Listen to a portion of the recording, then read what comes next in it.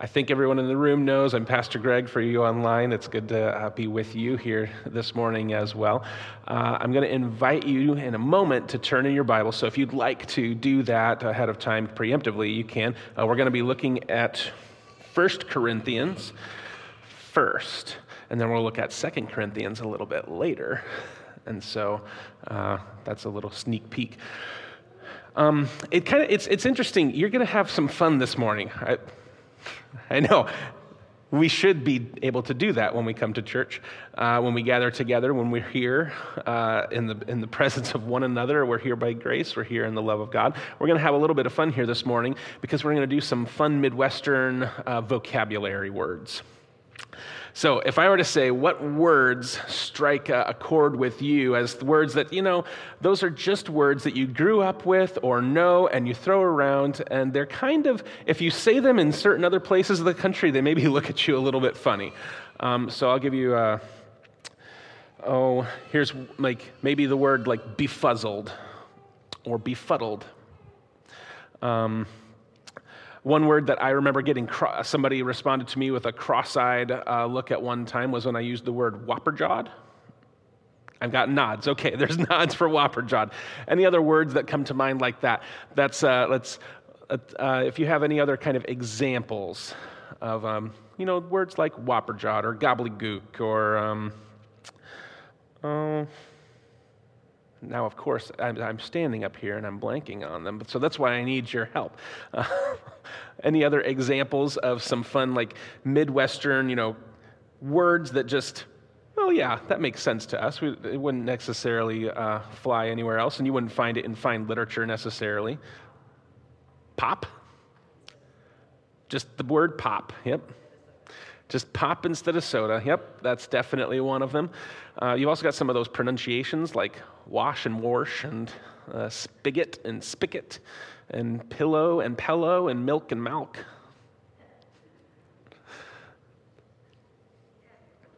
What's that one? Catty corner. Yeah, so catty corner or kitty corner, something that's like, okay, well, it's not next to each other. It's kind of, it's around the corner, right? That's what it means. It's not on a right angle. It's on a 45. But, yep. Okay. What's any other? You can shout it out if you've got one that comes to mind. Some, a word that you just go, oh yeah, that's one of those fun words. Jerry-rigged. Okay. What's another one?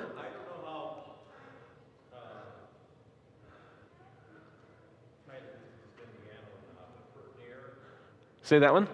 Pert near.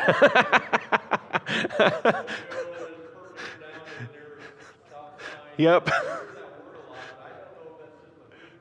Pert near. Pert near. Horse feathers? Is that what I heard? Horse feathers. Hair short? Yep. Hair short. What was that one? Nyanta? Oh, Nyanta. Yep. Okay. So it's Nyanta. Well, it's not Christmas time. Nyanta Christmas or Nyanta fall. Getting close. Nyanta fall. See, these are fun ones. I didn't come up with these. I've got 1, 2, 3, 4, 5. I've got 5 that we're going to look at here this morning, but you haven't said any of them yet. So I think that's great. We're on a good track. Any others who have any other examples of some of these just kind of Midwestern culture fun words? Oh, we got gibberish just right up here on the. Yep. Cattywampus. That's a yes. Cattywampus is that is right. You're right in my vein of thinking here now. So okay, tuck those away in your in a mental filing cabinet and just go, okay, somehow that's going to make sense in a few minutes, but until then, those are just some fun words. And take a look at 1 Corinthians 12 with me. This is one of my favorite few passages. This is the Apostle Paul is writing to the Corinthian church, and he's opening this letter with just some greetings and salutations, and he's saying, hey, I'm glad to be writing to you, but I've heard there's some distressing things that I need to address, and one of those distressing things is, these ideas of these people in your church have kind of separated into different groups, and you've got this group of people who think that maybe they are more entitled to authority or more entitled to rights of some sort than other people based solely on who they heard preach the gospel. Isn't that kind of interesting? Based solely on whether or not they heard the gospel through Apollos or Peter or Paul or somebody else. And so they've kind of got these factions that are developing of people who are going like, well, I'm part of Paul's, Paul brought the gospel to me, or yeah, well, Peter brought the gospel to me. So Paul's writing to the Corinthian church, and he's letting them know, guys, that's not what the gospel is all about. That's not how the gospel gets demonstrated. That's not how we live this out. So we're going to start in verse 18. And this is what Paul has to say. He says, for the message about the cross is foolishness to those who are perishing, but to us who are being saved, it is the power of God. For it is written, I will destroy the wisdom of the wise, and the discernment of the discerning I will thwart.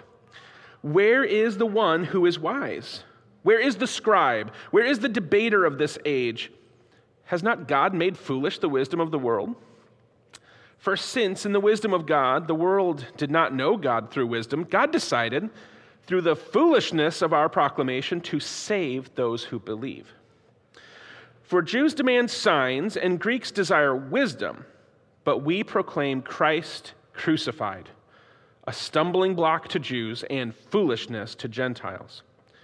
But to those who are the called, both Jews and Greeks, Christ, the power of God and the wisdom of God.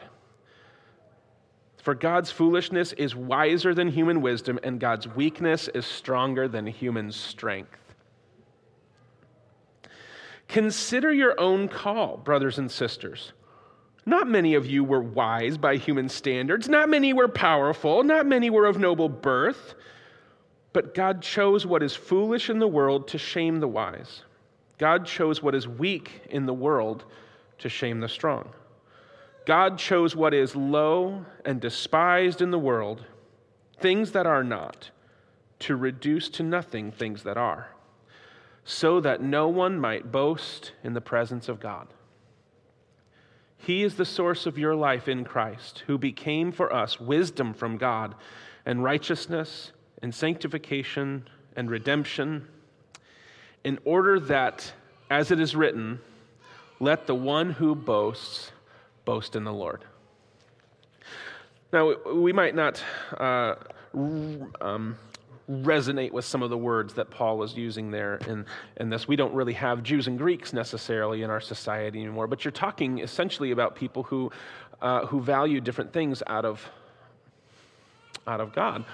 For the Jews, like he said, how did they know that God, the one true living God, the God who had always designated his authority through signs and wonders, through the Old Testament, through the parting of the Red Sea, through the passing over and through the Passover specifically, and then through Purim or these different feasts and festivals, these ways that they remembered how God had demonstrated his authority or demonstrated his love or demonstrated his saving purposes through signs and wonders. Or the Greeks, the Gentiles, who are say like, oh, but the gods are these stoic figures that are far off and aloof, and they're just very concrete and, almost immutable. And so you have these two different groups of people who the cross of Jesus as the gospel of God, the good news of the one true living God, the cross kind of is an affront to.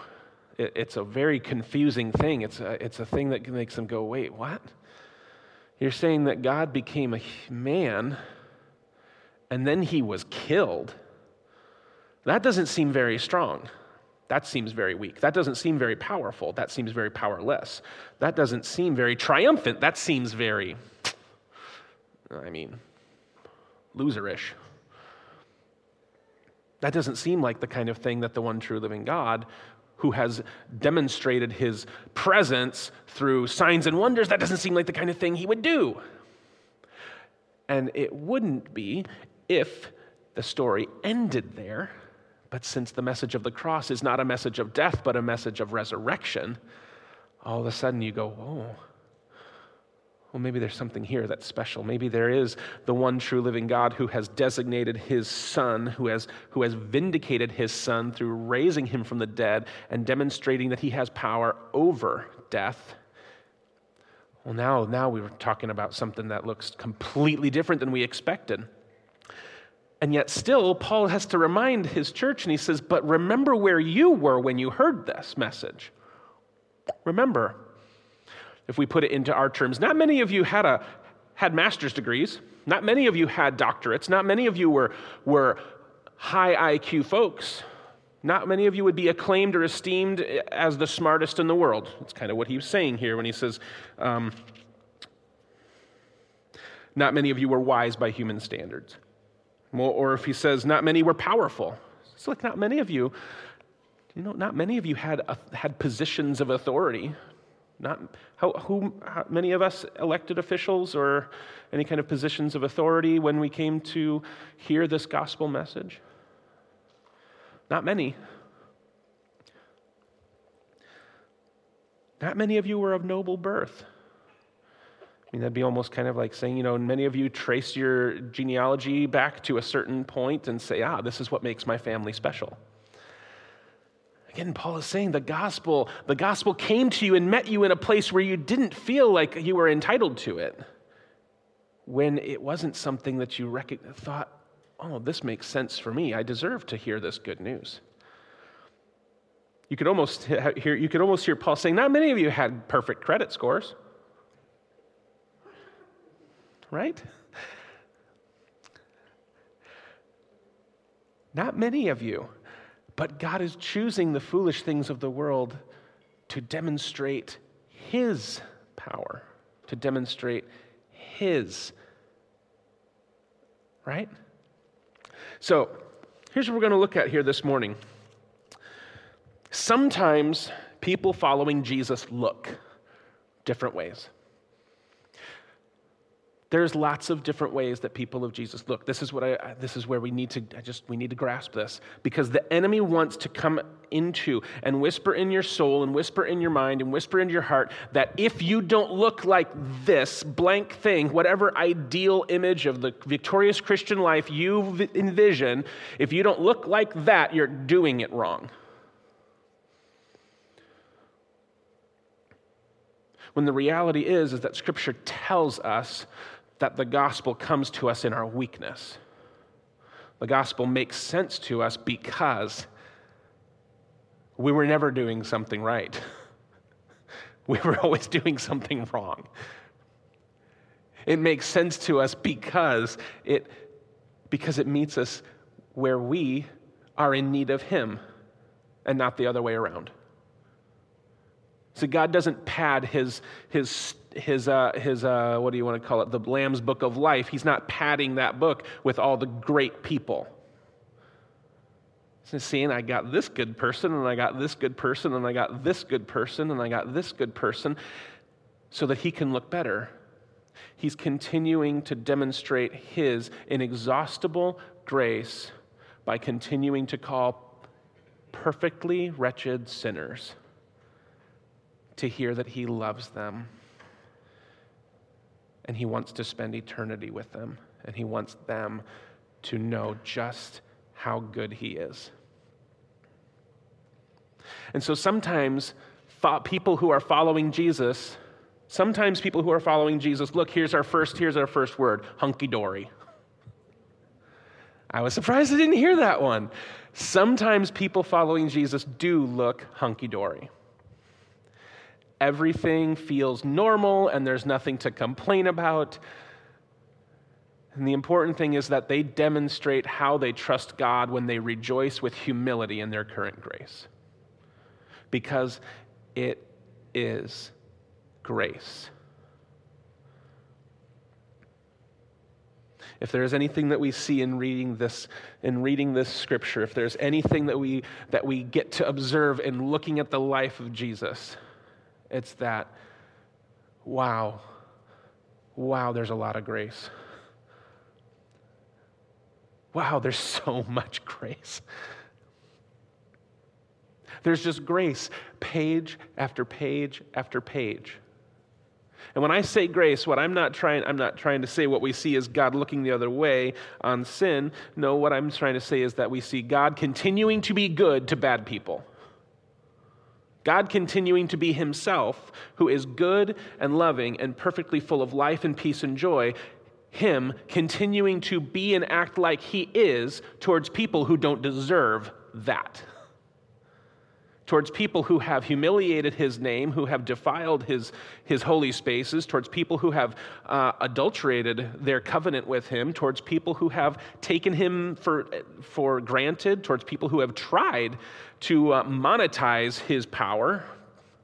We see him continuing to be good and loving and glad to love them, even in the midst of those mistakes.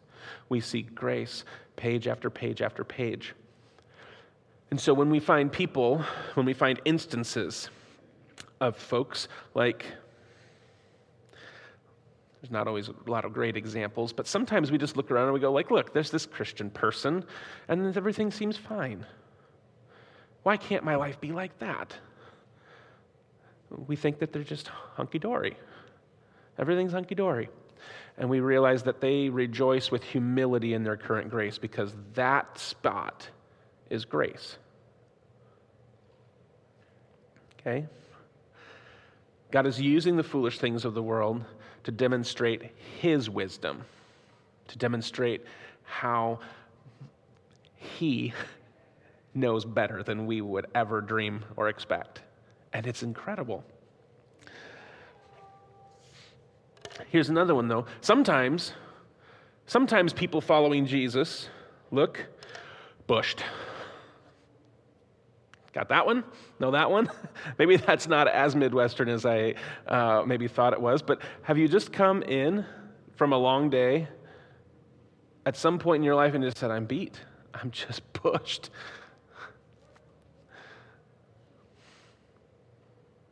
Pooped. Out of gas. Yep. Just plumb out of gas. Bushwhacked. Sometimes people following Jesus do look bushed.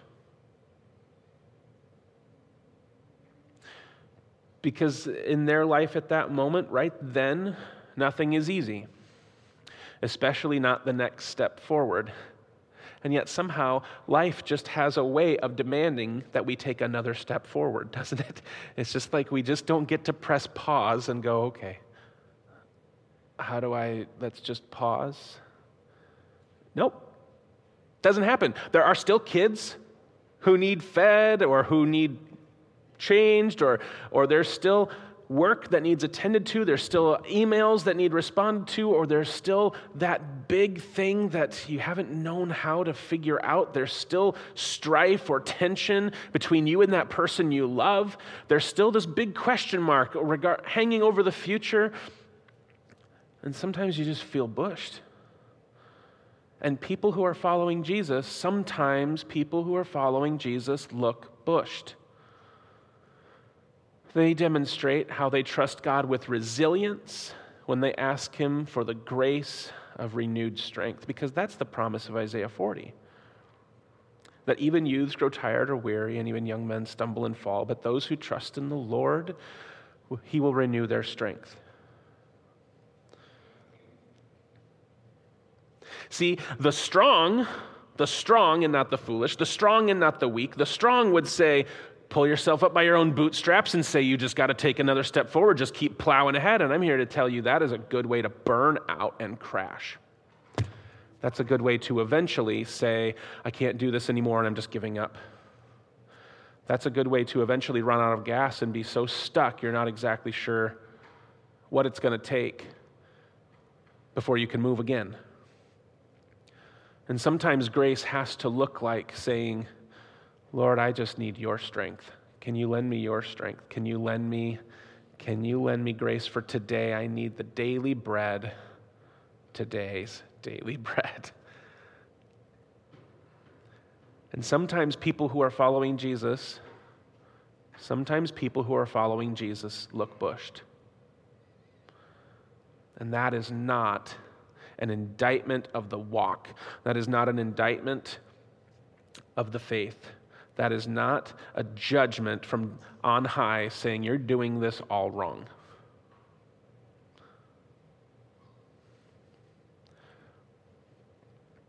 Because God wants to continue using weak and foolish things to demonstrate his strength and wisdom. Okay? Any other words you can think of for bushed? Because I didn't really like this one. I just kind of ended on it. I like out of gas. Was there another one? Synonyms, can you think of cultural or kind of Midwestern synonyms for bushed? Maybe if you're online, you can send some our way too. I'm always open to kind of suggestions. If you can think of more words that we could have used for here this morning, let's talk after service. That would be awesome. Here's another one. Sometimes people following Jesus look blue. Not that they look like Smurfs. Okay? Not that they look like blue people. I almost put down in the mouth, but I didn't know if that was going to be something that would ring or if that was maybe too far. Would down in the mouth have worked? Sometimes people who are following Jesus look down in the mouth. We saw this a couple weeks ago. A couple weeks ago, I shared with you some observations and the good news that I see that comes out of John 11, when Jesus is attending Lazarus' funeral, and the grief that's demonstrated there, the grief that's observed in that instance. Mary and Martha and Jesus' disciples, we see people who are sincerely following him, sincerely following Jesus. And we see Jesus himself sad. Sometimes people who are following Jesus look down in the mouth. Sometimes people who are following Jesus look sad. Again, the victorious Christian life, the mature Christian life, is not one where you walk around with a smile pasted on your face all the time. Just going like, isn't life perfect and great because amazing grace, how sweet the sound that saved a wretch like me. It's not. Joy is not the same thing as circumstantial happiness. Joy is not the same thing as hunky-dory. Joy is what happens when, even though some circumstances are difficult, I'm glad to be here. Okay? Because I am never far from my Father. I am never lost from home. I'm never far from home. Whatever you want to say, however you understand the closeness of God, that is where the Christian joy comes from. The Christian joy comes from being reunited to, being reborn with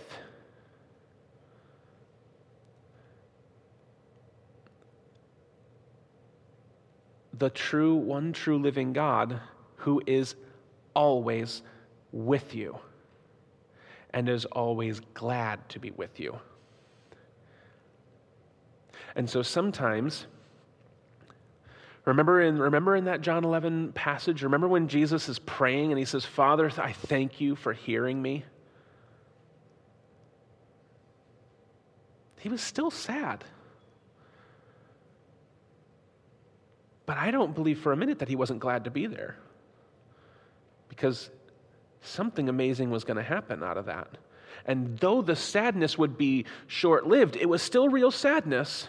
Though God was going to redeem the circumstances and make something amazing come out of that, and he was going to raise Lazarus to life, that time before the resurrection, before that being raised, that time was still sad.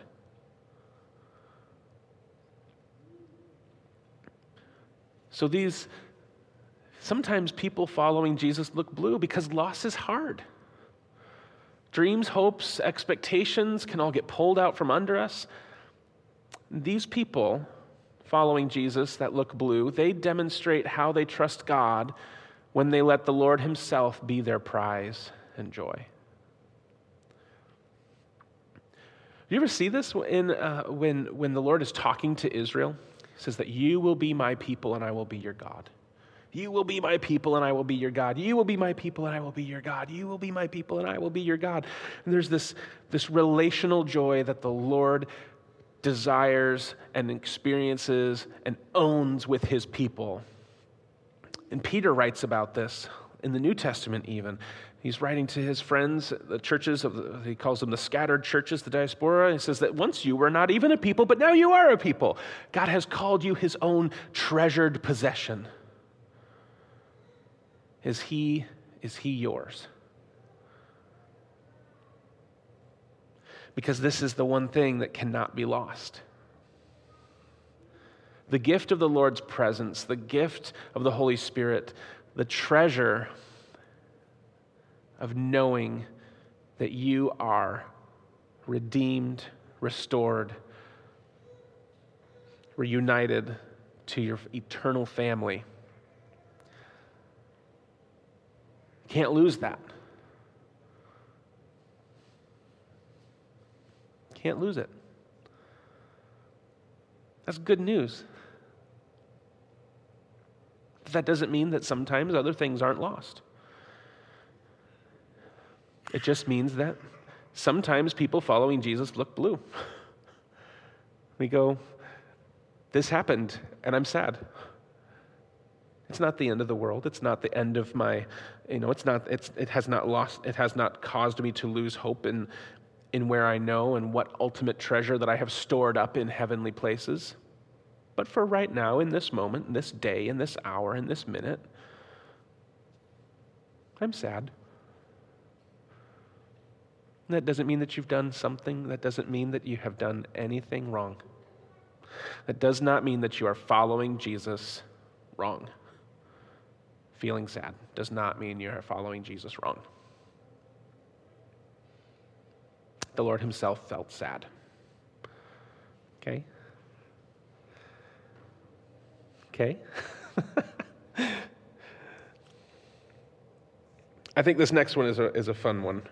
This is maybe one of my most fun Midwest words or one of these things. So sometimes people following Jesus look discombobulated. You know that one? What does discombobulated mean?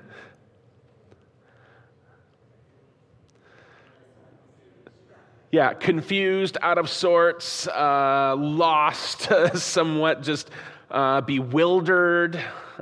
There are other words that go along with that you come up with, like this. Like I said, so we could have had this befuzzled or befuddled or these kind of things. But discombobulated, I just mean that's just a great one. Discombobulated, just this mashup of a word. Discombobulated. Sometimes people following Jesus look discombobulated. Here's one of when you imagine Scripture, okay, maybe you have this kind of imagination like me, but when you're reading Scripture, when you're reading these stories, when you're reading people telling us what happened, when you think about Acts chapter 1, okay? Acts chapter 1, we have Jesus, and he's spending time with the disciples. And he's already told them multiple times over the last 50 days that he was going to be going away. Okay? And even the night before his betrayal, even in the upper room, he told them, in a little while you will see me no longer, and then after a little while longer, then you will see me again. And he's trying to tell them, he's trying to prepare them not to be despondent, not to have despair when he's put to death, because they're going to see him again. He is the resurrection and the life.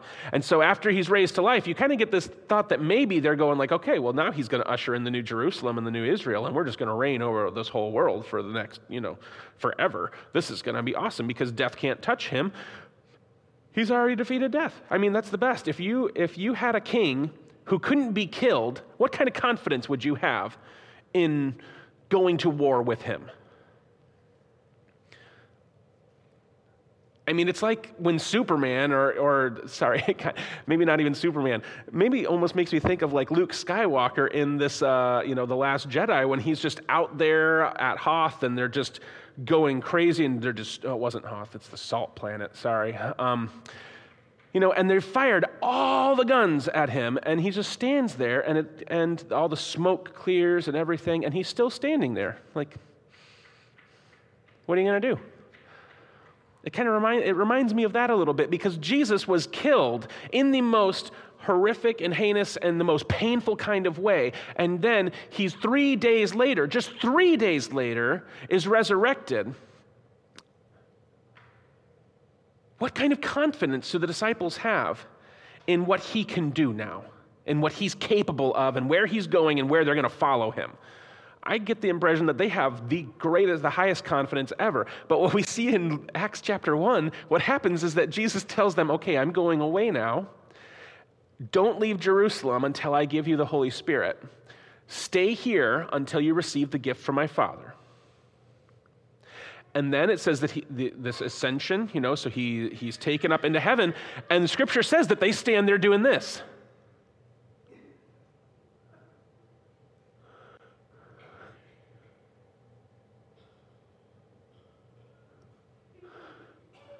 And that it takes an angel to tell them, men of Galilee, why are you standing here looking at the sky? And that it takes an angel for them to go, what just happened? They were a little discombobulated. They were a little confused because they had some different expectations of what was just about, and something else happened entirely. Right? So sometimes people who are following Jesus look discombobulated. I've been discombobulated in my own life more than once. So many more times than one. I mean, more times than I can count. How many times in your life, in your journey following Christ, have you, not maybe physically, but have you almost in heart been doing this? What just happened?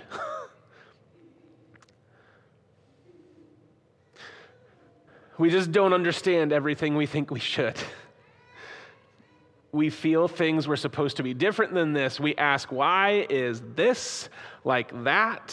Because you can fill in your own blanks. Those are supposed to be blank. It's not an error. But the Christians who continue to follow Jesus in the midst of being discombobulated, they demonstrate how they trust God when they give up peace that's tied to understanding. Do you know what peace feels like? Do you know what peace that surpasses understanding feels like? I tend to be I want to understand guy. Like I tend to be hey, let's put all these pieces in place and let's lay this out and let's have some clear expectations and let's have a clear understanding of, okay, I want a comprehensive approach to life. And faith flies in the face of that all the time. Trusting God in a relational, interactive, actually trusting way flies in the face of my desire to comprehend and understand 50,000% of the time.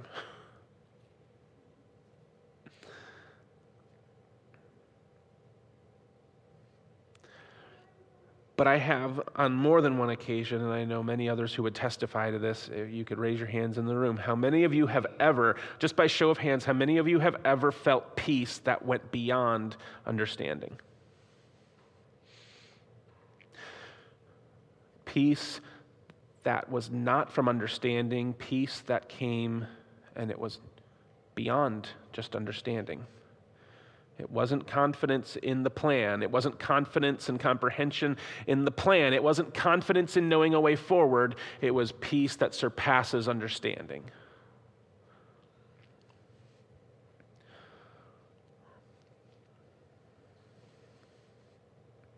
And sometimes people who are following Jesus look discombobulated. Sometimes our world is just thrown 90 degrees and our heads keep spinning. And we stand there and we just going, some of us are still doing this today. We're looking up and we're going, what just happened?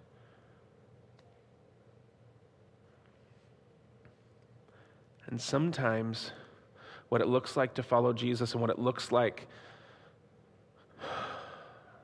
to experience grace in the midst of that weakness is to give up understanding and say, God, I just need your peace. God, if I could have your peace, that would be enough. God, if you would give me the grace of peace, that would be enough.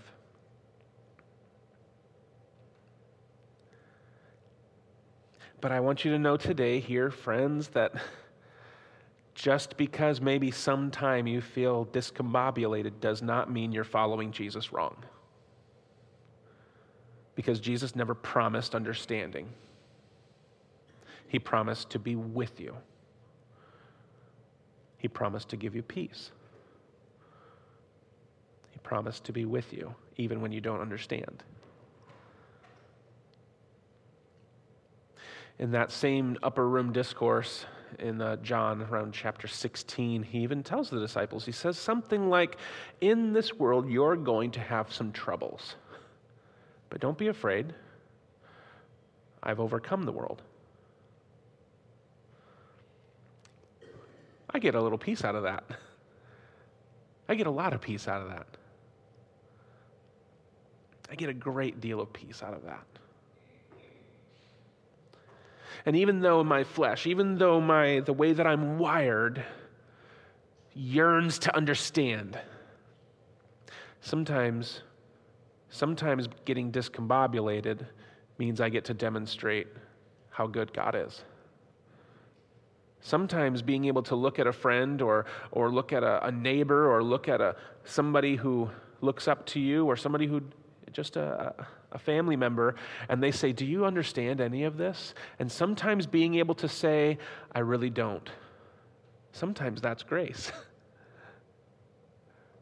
Sometimes being able to say, I don't know.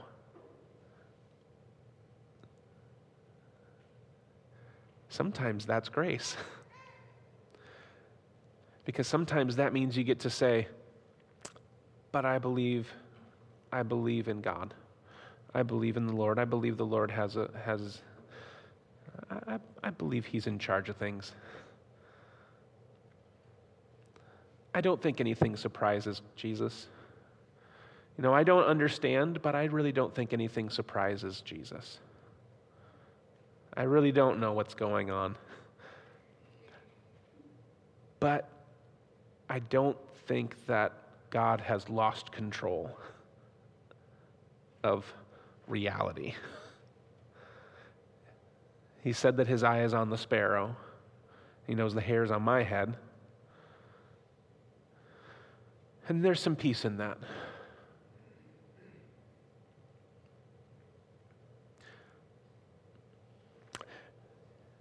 My very favorite. This next time you're going to see the words change, okay? Because I'm going to say something here, and I'm going to try not to be emotional about it. But people who are following Jesus always, okay? Here's no matter what. Because I can't find an instance in Scripture, and I cannot find an instance in my history of 30 whatever years in interacting with church people and watching people follow the Lord and hearing stories and testimonies. I have yet to find where this is not true. Okay? My very favorite Midwestern word. No matter what, though, people following Jesus are always a little whopper-jawed. You're going, what did you call me? What does whopper-jawed mean?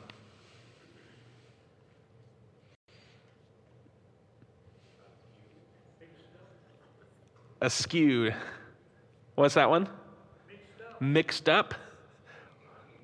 Any other with whopper jawed? Say that one again. Doesn't quite fit? Okay. I heard another. Astonished. What was this one over here? The same one, flabbergasted. Flabbergasted. That's a good one. Whopper jawed. Whopper jawed. Tongue tied. Whopper jawed means it's a little crooked. Whopper jawed means something is just a little off. It's like if I were to turn the table, watch, I'm going to drive somebody in the booth crazy. If I turn the table a little bit over here, and they're going to say, "Oh, it's all whopper jawed now." Somebody back there is going nuts right now because we are not centered on the platform. And some of you are too. You're all saying it's crooked, it's whopper jawed, it's off. Make it stop. I can't handle this.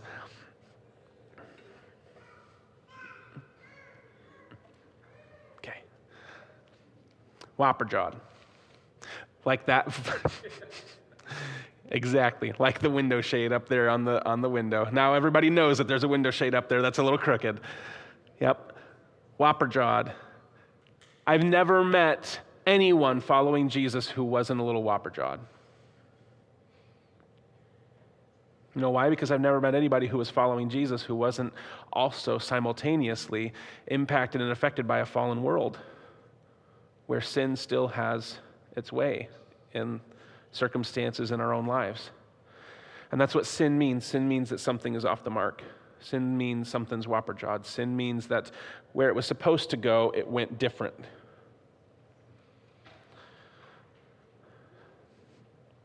And sometimes we feel crooked. Sometimes we feel like we walk maybe sometimes, maybe more than once, the enemy of your soul and the enemy of your salvation and the enemy of the love of God in your life has whispered to your heart, something's wrong with you. Because you messed up again, or because you had that thought, or because fill in the blank. And that you must not be following Jesus right.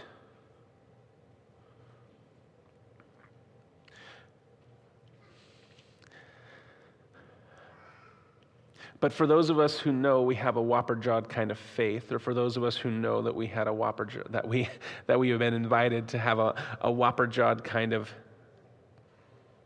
abundant life, maybe even, that's the good news of grace. See, because we are not the self-made, we are the grace-made. We are not the altogether, we are the redeemed. We are not the strong, we know the one who is. See, and the more that we come to terms with our weakness, the more we start to see how great God's grace is. The more we come to terms with having a whopper-jawed kind of walk, the more we start to see, wow, God, you really love me. You really do, like in a real, actual, real kind of way. Despite the confusion that comes to our brains, and despite the way that our body doesn't work exactly the way that we think that it was supposed to, or despite the way that life feels sometimes,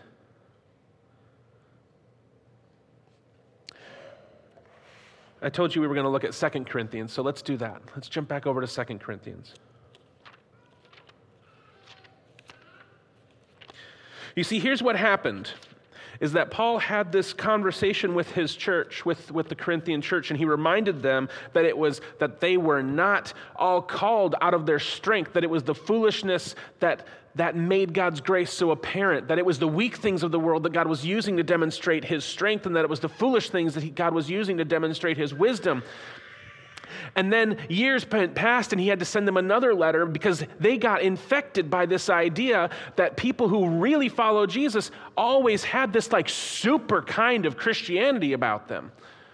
And so there were people coming through their towns that were saying that, oh no, anybody who's following Jesus, they perform miracles. They never sin. God has given them health and wealth. And Paul's saying, like, what's super apostles? I'm not a super apostle, but here I'm going to tell you what my life is really like, and I think I'm following Jesus, right? So here's what Paul does, is he lays out this whole argument pretending to boast, pretending to brag about how God has blessed him. But everything God blesses him with was really difficult stuff, like getting whipped and having shipwrecks and being stoned. Sorry, I should say, yeah, being stoned, not getting stoned. Really, really, really difficult things. And here's what Paul says then. Okay, you're with me? It's 2 Corinthians.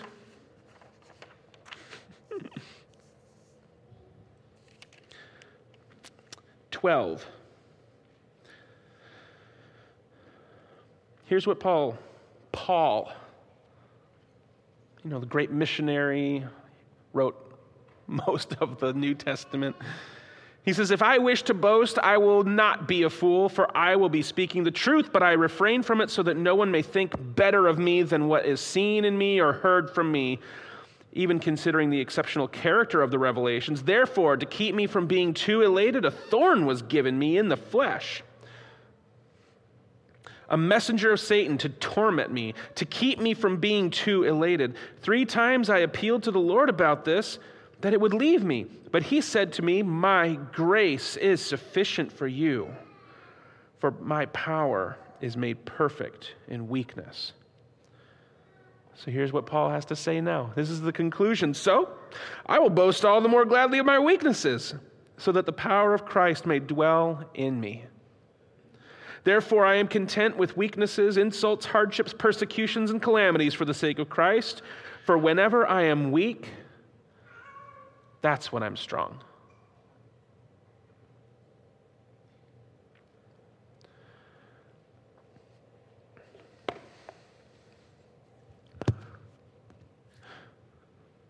The good news of the gospel of Jesus, the good news of the Son of God, who is the Savior of the world, that good news meets us in a place of dependence and need, not in a place of deserving and strength. Not in a place where Jesus is picking dodgeball teams and saying, like, you look like a great one. Come and play with me. I need you on my team. It's not. Jesus isn't picking dodgeball teams. Jesus is redeeming and restoring souls. Jesus is redeeming lives. Jesus is restoring brothers and sisters back to his family. Jesus is letting people know there's grace for that. There's grace for that.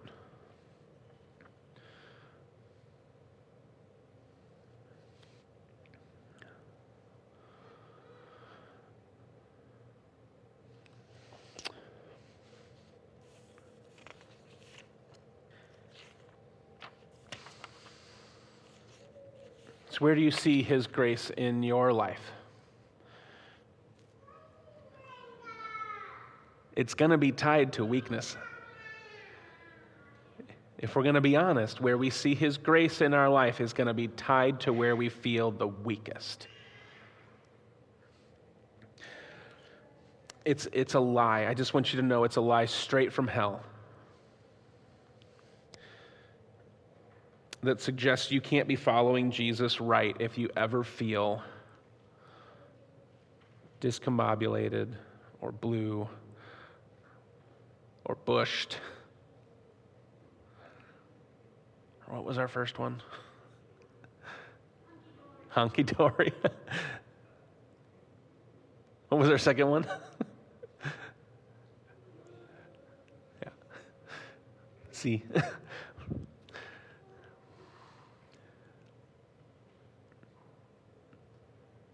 Jesus wants to use his strength, and he is never going to grow you to a place where you don't need him anymore. He loves to be needed. can't be exhausted.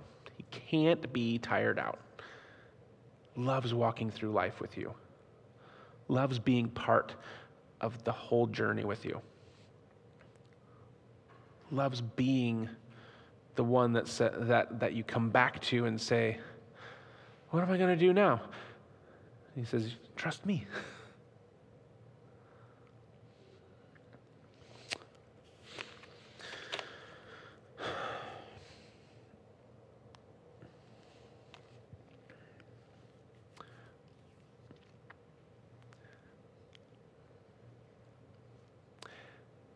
It's amazing grace that saved a wretch like me. I just hope we don't forget that somehow we move forward and think that we never outgrow our need for grace. Would you pray with me? Lord, we need you. We need you, we need you, we need you. Lord, we need you. Some of us in this room need renewed strength. God, give us grace. Lord, some of us in this room need peace that passes understanding. Lord, give us grace.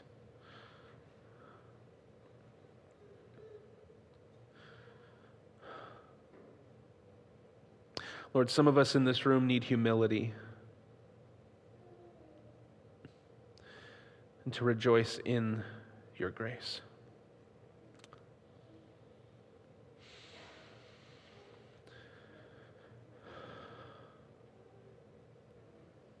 Lord, some of us in this room need to remember that you've made us and restored us and called us to be a testimony to how you are strong and we are not, and to how you are wise and we are not. Lord, give us grace. For your name's sake, amen.